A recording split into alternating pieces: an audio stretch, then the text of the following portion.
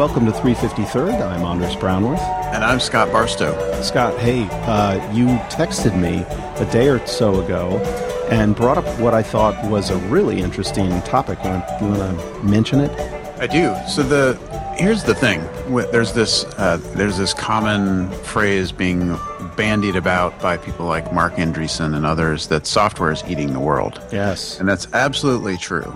If you look at industries that have traditionally been not invaded by tech, those industries are being taken over by tech. Medical is medical, I guess, has always been heavily technical, but not consumer-friendly tech.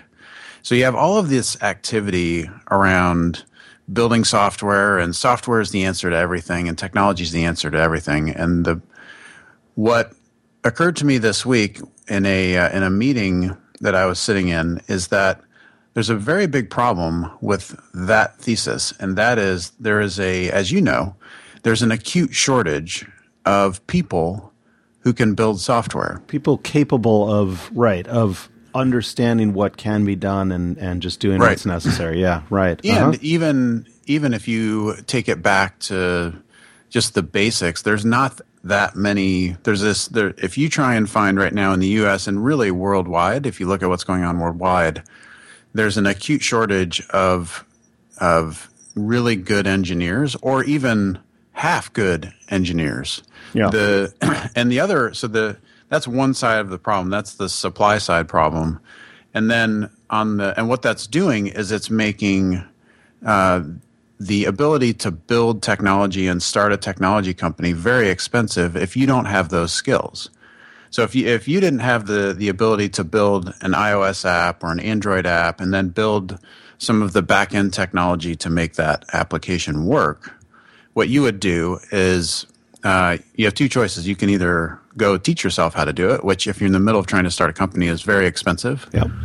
Or you can hire a company to do it for you. Which surprisingly is very expensive. That's right. And so you're paying, $160 to $200 an hour for some person to bang out the same code that they've probably written for 20 other companies. And the other thing is you're not absolutely sure of the quality that you're going to get out of that. That's absolutely right. So you have all of these, and you have all of these variables where the talent is in great demand. So people get paid a lot of money to do it.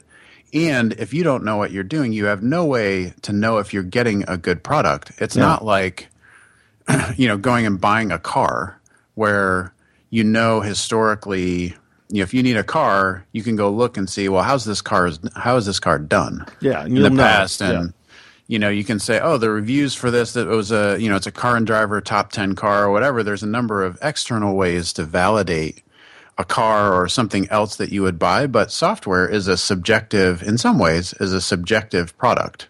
Yeah, because you and I might disagree about how to solve a problem, and that the how we think about the problem goes into the product. Yeah. And so you have all of these problems around building software that just sort of stack on top of each other and make for right now a pretty inefficient process for getting applications built. Yeah. And so I was in a meeting this week, and the thing that occurred to me is that software might be eating the world. And I think the response has been to that, well, let's train a bunch more engineers, right? Let's have everybody take a CS class, and let's have everybody learn how to write code. That's been teach them young. Teach them young, and let's build the pipeline. And that might be a good idea. Sure. But I think and it probably is, but I think the more interesting way to think about this is, why don't we use computers to build software? Yes. That can then be just why don't we do this? Yeah, absolutely. Because computers are very good. Computer code is more or less, you can define how it should be written. You can define the best practices. You can do all of these things, and then let a program crank you out something in seconds that would take a human, hundreds of hours to write. So let's and it would do it with the same, it would do it standards based. It would do it the same way every time. Yeah. It would do what computers are good at. Yeah. which is banging repeatable, right? Yeah. Right. And so anyway, this is the thesis. Yeah, this is the thesis that I think the focus, it would seem to me, for those who are very good at building software, I think in the next few years, the focus needs to be on building software that builds software rather than just building applications. Right. So let's talk through, just for the benefit of our listeners, what life is like if you need to write, let's just say, an iOS application, an iPhone application. Let's just take a very simple example to play tic-tac-toe. Sure. This is obviously not very useful, but you can abstract later on. So what does it take to do that? So you gotta obviously, you have to be all set up with your developer account and everything. That's kind of table stakes. And then you have to sketch out an interface. This one happens to be pretty simple. It's basically 4 lines on the screen. And then there's 9 little places that you can put an X or an O. And, but then you have to wire that up, so that like spot, 2, 1 refers to this one and this one only.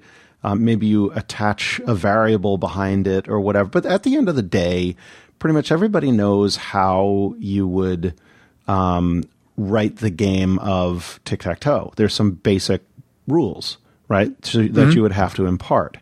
Yet most of the time would be, let's just say we snapped our fingers and we had that. Most of the time you would then spend on this application would be making the UI look a lot better, making the basically the way that it works. You would refine the way that it works, right? And I think that's I always argue that writing software is a creative process. So like if you're going to manage software developers, you're managing creatives.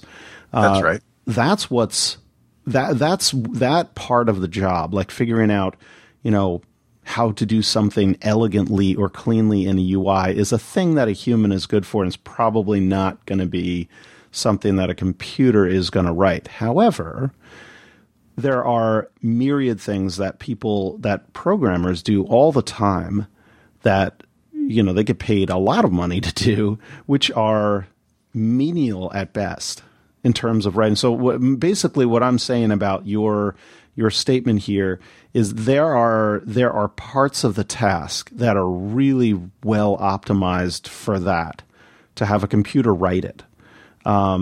But there are some problems really lend themselves to this, whereas other problems, and you almost don't even want to call this person a developer. It's kind of really a UI designer, right? Mm-hmm. And what does a developer really know about UI design? So basically, the areas where this is going to shine is going to be problems that benefit a lot from having a lot of data input, so that you can infer patterns and then come up with something, right? So like we talked about the light timing problems.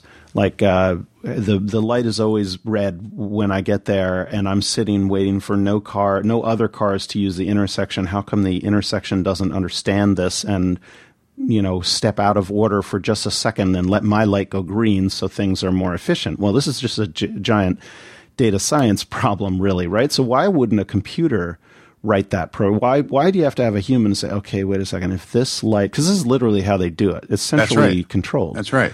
Yeah, if somebody shows up and the magnet tells me there's a car there, then turn the light green. Yeah.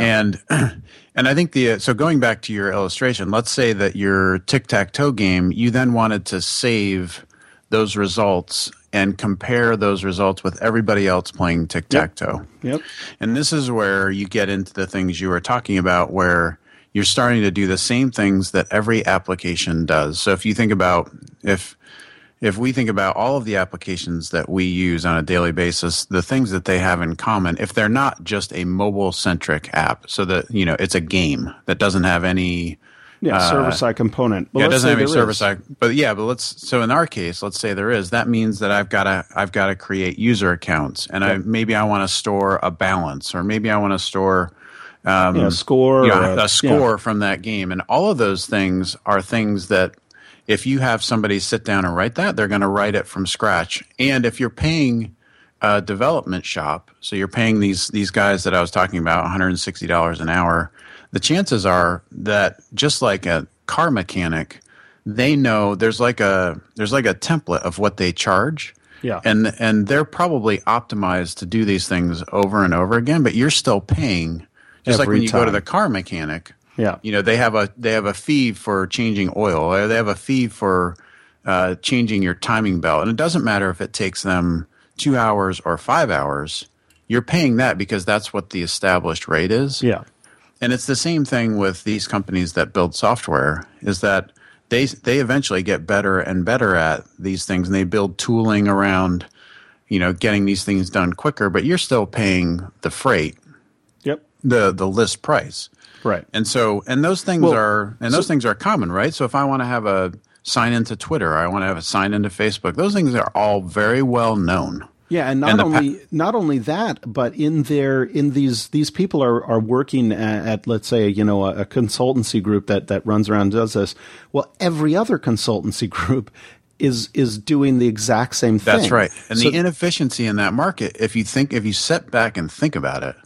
Right. Is unbelievable. It is. Like you can't if you had all the consultancy groups just get together and work with common practices, you can just understand there would be this huge gain. But it's still done by a human. That's right. Yeah. That's right. So the opportunity, it feels to me, and I can't get into details about why I feel, or the company that I ran into this week or anything like that, and we'll talk more about it as that company comes online. But the light bulb moment for me this week was that just like there's been an opportunity to optimize how packages get delivered or how anything else happens better and more efficiently. But what we've historically thought is that, that takes software engineers to make that happen. And I think the light bulb moment for me was that the very same thing, we're going to see the very same thing in how you build software. Yeah. And the people who are taking these classes on Ruby on Rails for beginners and taking a 10-week class and spending $10,000 for it. And they can go build like a Rails app that has Bootstrap templates and like that whole skill set. You're going to have to advance through that curve very, very quickly. Yeah. Or your job's going to become irrelevant. Yeah. Yeah, totally agreed. So here's the thing.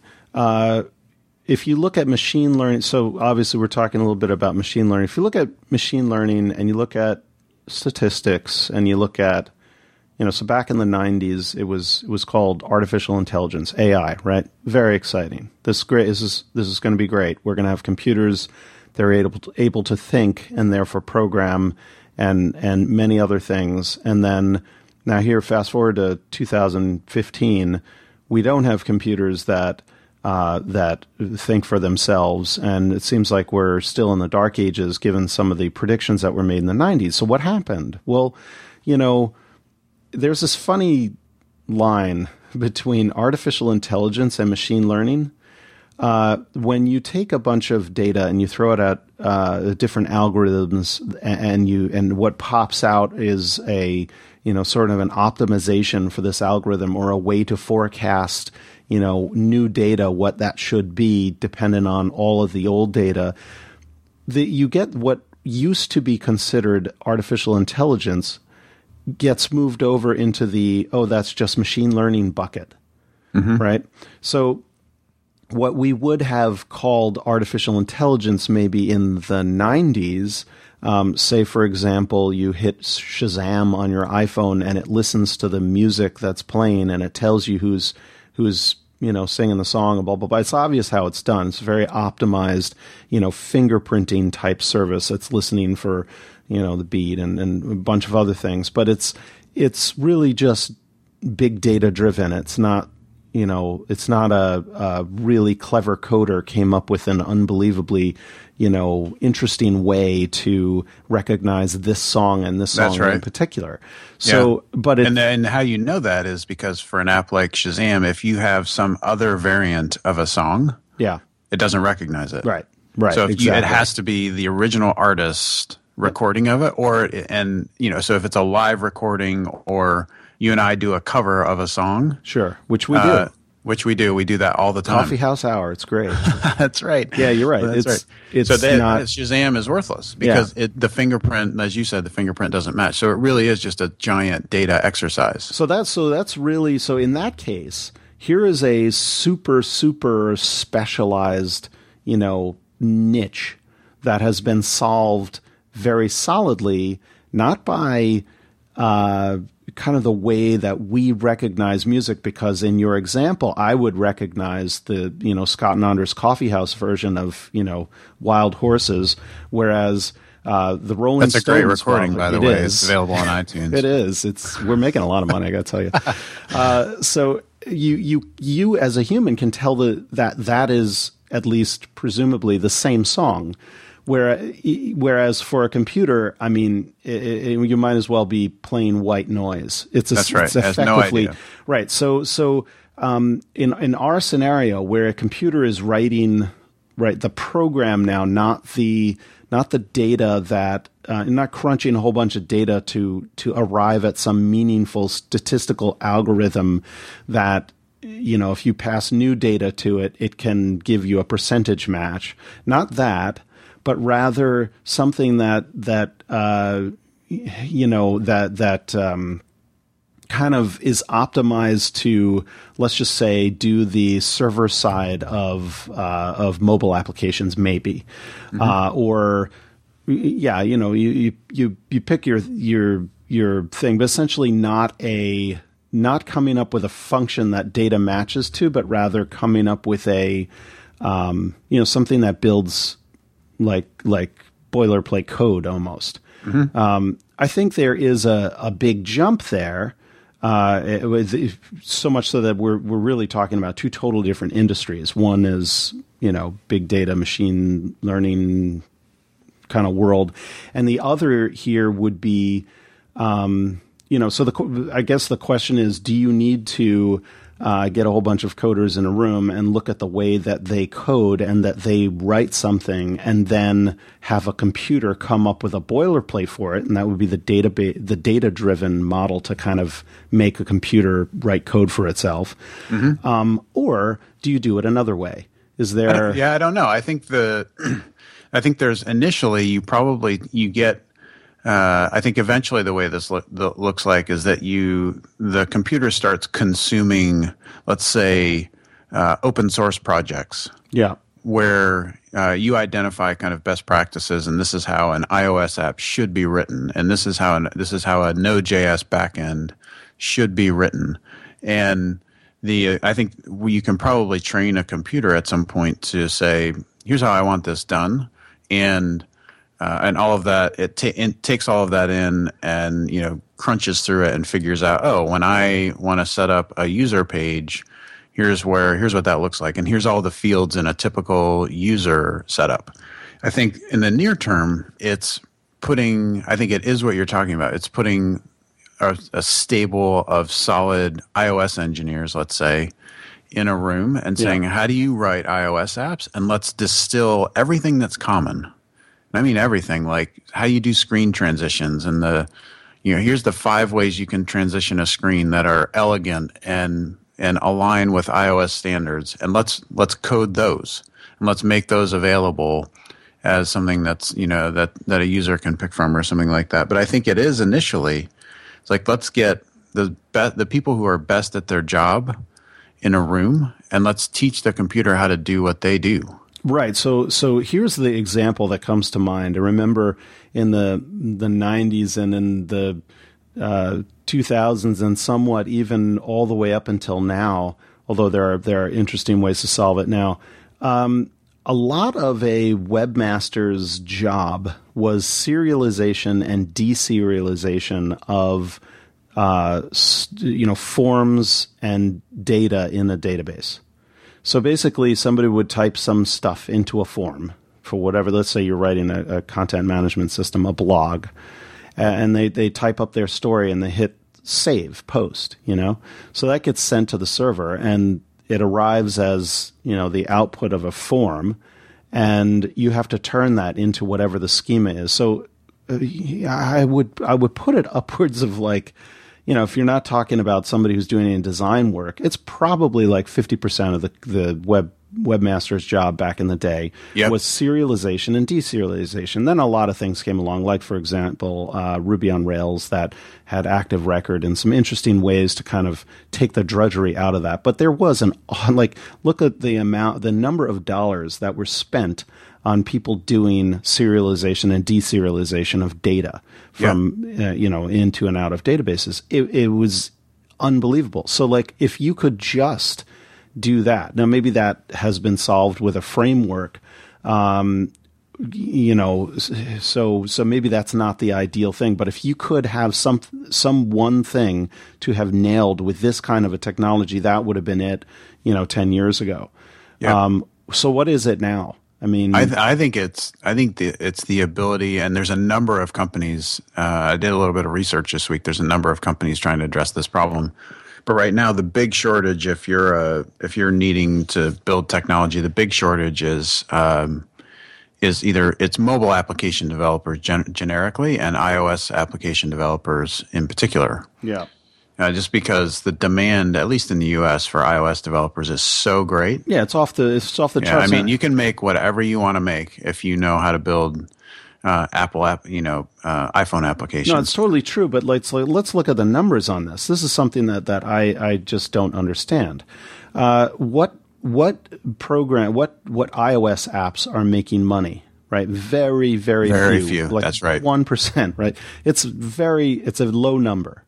So why is that the most in-demand skill? If you're going to do a startup, I know, let's do a startup. Let's write an iOS app and it'll be great. We'll make a lot of money. Well, you're batting, good luck on that to make something that hits out of the park. I mean, you very well may do it, but the chances in terms of raw numbers statistically is very, very low. Yet That's you're right. paying the highest dollar pretty much. That's right. You are. Yeah. So how does that make any sense, right? Yeah, and I love it. I think it's great that we focus on iOS as the app, field to be optimized. I love it. But why is there even the opportunity in the first place? Doesn't make sense. Right. And I think the other complication is that with building a mobile app in particular, the way you build the user interface portion of that is so key. Yeah. Because that's what makes or breaks, in some ways, that's what makes or breaks the app. Obviously, it has to be interesting. The subject matter has to be interesting as well. But the thing that's interesting is that you're absolutely right. So everybody, here's what I think is going on, is you have, you have all VCs and everybody else saying, if you're going to start a company, it has to be mobile first.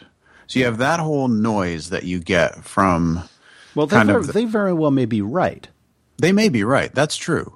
But I'm just saying, if I've got the choice between starting my company and building, let's say, a common framework-based web app, which let's say we use Bootstrap and we're going to use Node.js or Ruby on Rails or whatever as the backend for that app, the amount of work that it takes to do that work as compared to putting together a mobile app that looks really good, getting it through the App Store, going through all of that pain to prove the idea, I'm spending a ton more money doing that work than I am doing the other kind of work.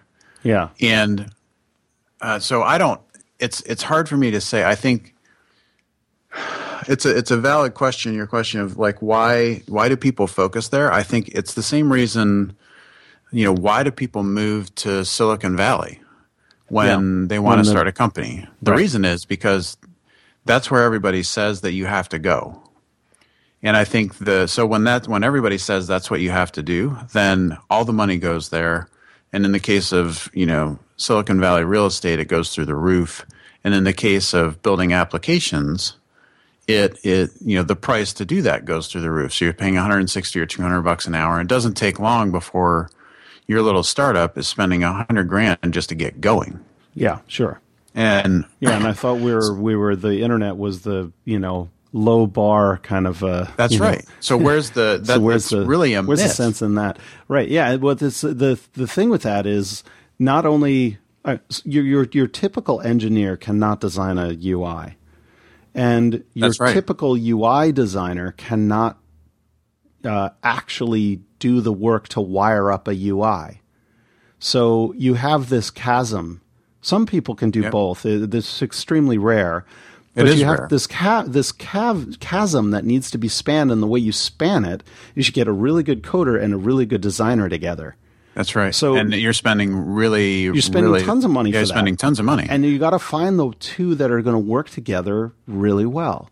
So that's really hard.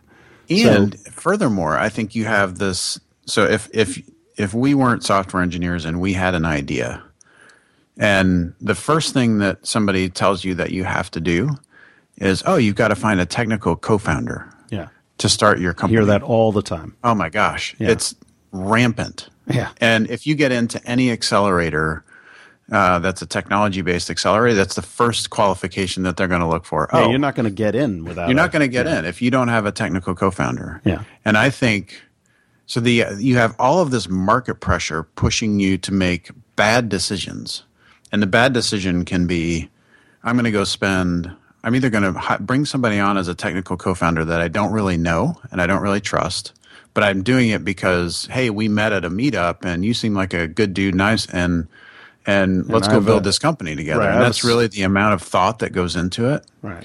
And so even if you get it right for the first 6 to 9 months, 2 years down the road, the chances of that blowing up are significant. Yeah. So that you have all of that pressure. And on the other side of it, you have all of this price pressure pushing you to say, I've got to go get friends and family money, and I've got to go raise $100,000 just to even get this thing done. And $100,000, that's a low number right now to start a company because of what you just said. Because a designer is $200 an hour. You're going to pay a development shop, $150 to $200 an hour for. And by the way, for that $150 or $200 an hour, that doesn't mean you're going to get somebody that's worth that much money. You're going to get some lackey doing most of the work. Yeah. And some oversight on that project. And so you're paying $150 or $200 an hour, and then the company's charging, the company's cost structure for that is like probably 40 to 50. Yeah. So they're printing money on the work being done. And so I think your point was a good one. What technology was supposed to do and what the internet was supposed to do was make starting a business cheaper and make it easier. And those things are true if you can do the work yourself. Yeah. Yeah, that's absolutely right. And the on the flip side, though, you don't want to give a false sense of optimism to people who cannot code, because just saying like hang on for a few years and then there'll be a website that you go to that you plug in your brilliant idea and out pops a well engineered iOS app. Right. So there's that's not going to happen. And there's a big chasm, and mostly, I mean, you know this very well. I've been to a million meetups, and you show up there, and invariably there's some biz dev or marketing background, person with a biz dev or marketing background that has what they believe is a stellar idea. It's far better than anybody else. And, wouldn't you love the opportunity to, connect with me and be my technical co-founder and, let's knock it out of the park. The problem is, ideas they're nice and all, but they're not really that rare. And any idea is worth basically nothing unless you follow it up with, 99% more work actually building out the thing. Yeah. You can't just the reason you want to learn how to code, even though you may not end up being a line coder every day for the rest of your life, is not so that you can code. It's so that you can just instinctively understand what's going to take time and what's not. That's exactly right. I think that's a great point. Yeah. So there's a huge distance between being able to, just intrinsically know, hey, this is hard and this is easy, to, well, let's just say when you find development or like project managers or biz dev people or marketing people, and they do exist. I do know a few. Who, unfortunately, they do. Yeah, well, no. I think it's very fortunate. Right. These marketing people that understand this is hard and this is not. Not that they know how to do it or that they. And they may not really be technical at all. It's just they're very seasoned and very experienced, and they understand that this kind of a thing I've done before, and it took a long time. Even if it's just that, the last thing a technical person wants to do is argue and argue and argue and argue for something that will take a long time. They just need to say, this is going to take a long time. I don't need to, it doesn't matter what your argument is. It still is going to take a long time. The only thing that would take less time is to not do it. That's right. Right. So the tantalizing thing that you want to grasp out for here is, here's a program that you run on your computer, and it takes what the engineers used to say would take a long, long time, and now that takes effectively no time at all. While I think we will get there, we're nowhere near it. And no, I think that's right. I think the evolution of this, in my mind, is something like this, where we're in the very early stages of this whole thing, and you can look at the companies like this company here in Raleigh called MobileSmith. There's another one I ran into in Austin called iCumulus, and what they're doing now is they're saying, hey, we're going to give you this GUI editor, and you can kind of draw the screens and create the transitions and things like that. And then we're going to spit you out, the source code for your application, and you'll pay us, some amount of money to hand over that source code. And I think what's going to happen is that you're going to have the first generations of this are going to be pretty brute force, where you do this kind of work and then you get the source code, and then you have to go and take and modify that to get it particularly the way you want it. So, yeah. And I think that if you think about just that problem, or you could take that same theory and apply it to building a web application, in Node.js or something like that. I think the value there is that if we get good at doing those things, the basics, then what you're doing is you're paying the guy that you're paying $200 an hour to do something very specific, and you're not paying him to do all the work that a computer is good at doing. Yeah. So it's not that guy goes away. It's that the price that you're using him for exactly what he should be used for, not to do the basics. Yeah. And I think that's kind of the first generation of all of these things is give me 75% of what I need, and then I'll find somebody to do that last 25%.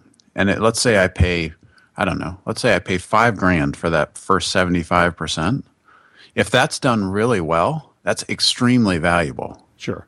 Because now I've got all the efficiency of a computer doing that first 75%, and the price for that will just come down and come down and come down, because there'll be more companies that enter that space, and that will create price pressure. And so that $5,000 that you paid to do the 75% will eventually become 500, and then 50, and then it'll be an open source project. And then it'll be an open source project, and it'll be zero. And I think so then what you start to pay for is the people who can solve the really hard problems. Yeah, which require a human to do it. I think that instinct is correct. I think two things. One is this is going to have an affinity for a certain type of a job, and two, it's going to be, a rough cut. like you're saying. That's exactly right. That's going to take some time to I can build a prototype. Yeah. I can demonstrate if I'm trying to raise, let's say I'm trying to raise investor money, right? I can demonstrate the concept working in almost no time at all. And I can put users on it, even though it's rough. I can put, my early adopter users on it, and I can get really good feedback early. And so all of that is extremely valuable. It doesn't matter. I don't have to build something perfect for this model to have value. Sure. What I have to do is be able to have something that I can, in the case of an iOS app, I can do something that's close to my idea that I can put through the App Store, that I can then put in users' hands and start getting feedback. Right. You can work it from the place where it is to the minimum viable product, essentially. Yep. So I'm going to say something. So Yeah. So here's the deal. I think the very cursory beginnings of this is in pretty much every IDE out there. Right. I agree with that. So Java, for example, is just a language that I was totally steeped in Java. It was my language in the late 90s, early 2000s. And then I kind of dropped it on the floor and I went to other areas. And then very recently I've come back to it, surprisingly, I think. Some of that had to do with Android, but for other like server side kind of stuff too, I got back into it. And then looking at what has happened, in the language is interesting. The language has not just stopped; it has been continuing to evolve and has gotten quite interesting in some areas. But also the tools, so IntelliJ that you use to write Java apps. Have there are generators. There's like code refactoring is really it's amazing. Yeah. Especially if you roll up and sit next to somebody who is very familiar with the tool and can use it, who has all the keyboard shortcuts down and can really pound out code with the thing, and it's incredible. I think that's right. I used to type every character, you know what I mean? And then after a while, I got to the point where I was like, you know what? It would be really much better for me to write, back in the day, I would write a Perl script that would write Java code because I didn't want to write all the getters and setters. It took forever. And Java is very verbose. So I wrote these little programs that you just say, here's an object, let me define all the different things, say go make a get and set for every one, here are the types, go. So now all of that, of course, is in IDEs, and probably was back in the day, but I was too stupid to use an IDE. Let the record show that I was using IntelliJ with you in like 2003, and you insisted on using Emacs. Yeah, well, let the record show. Okay, fair enough. But I still use Emacs, actually, for Node.js. I'm sure you do. Yeah, every day. It's good times. But I think that your point is a great one, and that's like the tooling that has made developers more and more efficient. And the same would be true if you were working in .NET or some other language Visual Studio is a fantastic IDE. Xcode is Xcode's a great IDE. Yeah. And so you've got all the tooling that makes developers more efficient has been there for a long time. And I think what we're seeing is like the next turn of that dial is that you make that's tooling available to someone else. And it's really you start to see this really cool combination of not only the tooling, but also the ability to use open source projects easily with things like in Node, you've got things like NPM, and in Java, you've got Maven, and you've got all of these great technologies that make the building of software so much easier now than it was, even 5 years ago. Ruby was really the first one with Package Manager and Gems and all that stuff. They were really the first ones to say, let's have a really clear way of getting software you want into your application where you're not having to download it, include this jar or include this thing. It does all of that stuff for you. Yeah. And it's really, so I think what we're about to go through is the next turn of that dial, which is extending all of that stuff that used to be, you had to be a developer to understand. Yeah. And I think we're going to see all of that pushed just a step further in the near term, which is we're going to put those tools in front of users. And then out of that comes, it's almost like the next turn of the IDE. So if I, as a developer, can go in, configure a bunch of stuff in a user interface, and it spits out a bunch of code for me that I didn't have to write. Yeah. That's a huge savings for me. Right. So look at Xcode and the interface builder. If you have a designer that can drive Xcode and create an interface, not that they can, they're very concentrated on naming everything properly or doing all the hookups, as if they can at least create a responsive UI, something that works on the iPad, all the different versions of the iPhone, all of that in Xcode, that's huge, because you waste a developer's time who's concentrating on object-oriented languages, etc. You waste time trying to force him to bridge the chasm. Now, you can make the same argument of a designer. You waste a designer's time teaching him a technical tool. Sure. But if one or the other kind of crosses the chasm, they become, really very valuable. Yep. Yeah. Well, anyway, I think this is we'll follow up with some links to companies that have started down this path in the show notes and things like that. And I think this is a topic that we need to pay attention to going forward. Yeah, totally. Yeah, it feels like the speed this is all going to start to happen. I think the realization for me this week was that having computers write software is where we're going. And this is, like you said, this has not been new. Like an IDE writing code for you is a computer writing code for you. Yeah. Yeah. So it's really just an extension of that. That's right. Yeah. And making it a bit more user friendly and things like that. But I think the realization for me was, if you can take the inefficiency that currently exists and start driving that out of the application process, yeah, I think that's a really valuable thing for the economy generally, and for people who are trying to start businesses and things like that. If you can take the cost of starting a business from $100,000 down to 30 or 40, that's a big difference when you're trying to get something going.